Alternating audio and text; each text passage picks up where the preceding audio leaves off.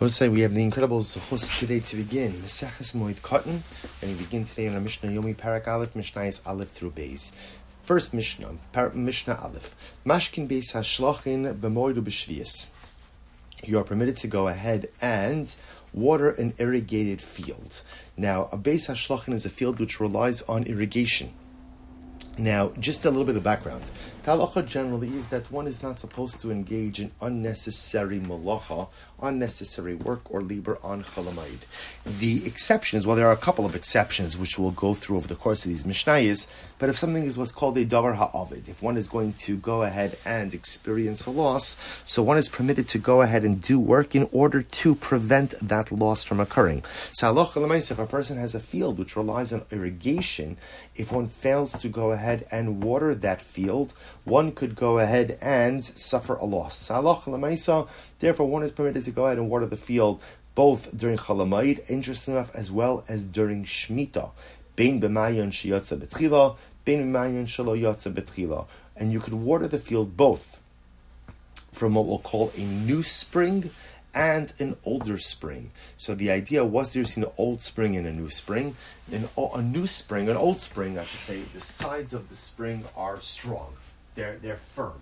And there's no concern that the sides may cave in. A new spring is, again, it's new. Therefore, there's a potential concern that the sides may cave in. If the sides cave in, one would have to dig out the spring again. This could potentially lead to an additional amount of work, an additional amount of labor. One of the issues that we have to try to avoid on Chalamayid is what we call tircha yisera, excessive work. But the Mishnah says, nevertheless, since one is permitted to go ahead and water an irrigated field on Chalamayid, one is permitted to use both a new spring as well as an old spring. Aval im mashkin lo mimei geshamim v'lo mimei hakilon. However, one is not permitted to go ahead and water the field from a pool of rainwater, nor is one permitted to go ahead and draw water from a well. So let's work backwards. The reason why one can't go ahead and draw water from a well is because that's tircha yisera. That's going to be a lot of effort. To keep drawing water, each pail from the well is going to be a lot of work. So because that's tircha yisera, therefore one is not permitted to go ahead and do that.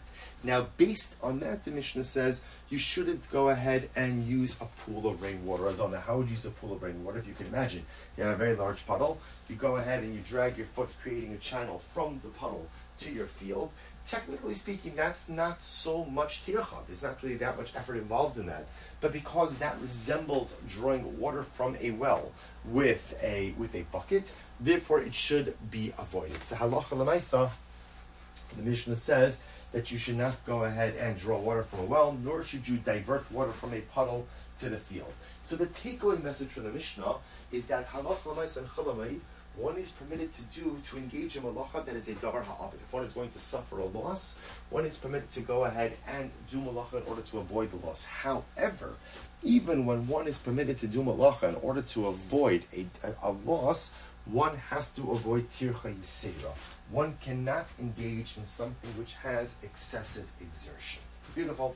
That is Mishnah Aleph. Mishnah Beis. Rabbi Elazar ben Azariah Omer. Elazar ben Azariah says, Ein osin es ha'ama b'tchila b'moed u'b'shvius. One cannot go ahead and make a channel, right? An amma is a channel or an irrigation canal. So you are not permitted to go ahead and make a brand new irrigation canal on Chalamayid or on Shemitah.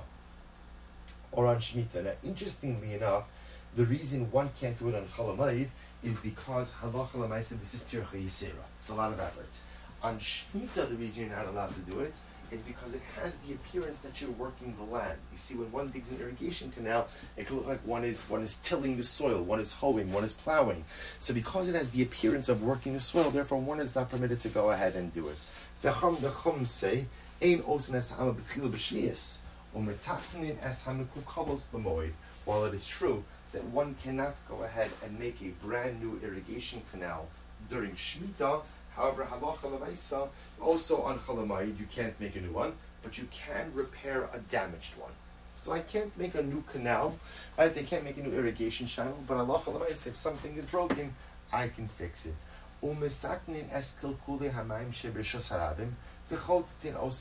Furthermore again, one could go ahead and fix damaged water cisterns that are in the Rishus Rabbim, that are in the public domain, and one is permitted to go ahead and clean out any dirt which has accumulated into them. Now, here the Mishnah is kind of branching out into a new discussion of Tzarchei Rabbim, which is, although there are limitations as to what you could do, what type of malacha one could do on Chol HaMoed, anything that is for the benefit of the public is going to be permitted. So, for example, if you have Kilkulei Hamayim, which again are water cisterns, but they're water cisterns which provide water to the general public.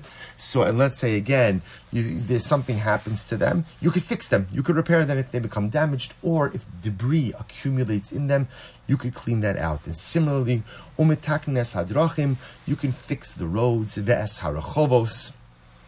So you could go ahead and repair roads, and again, so drachim are larger roads, rechovos are smaller roads.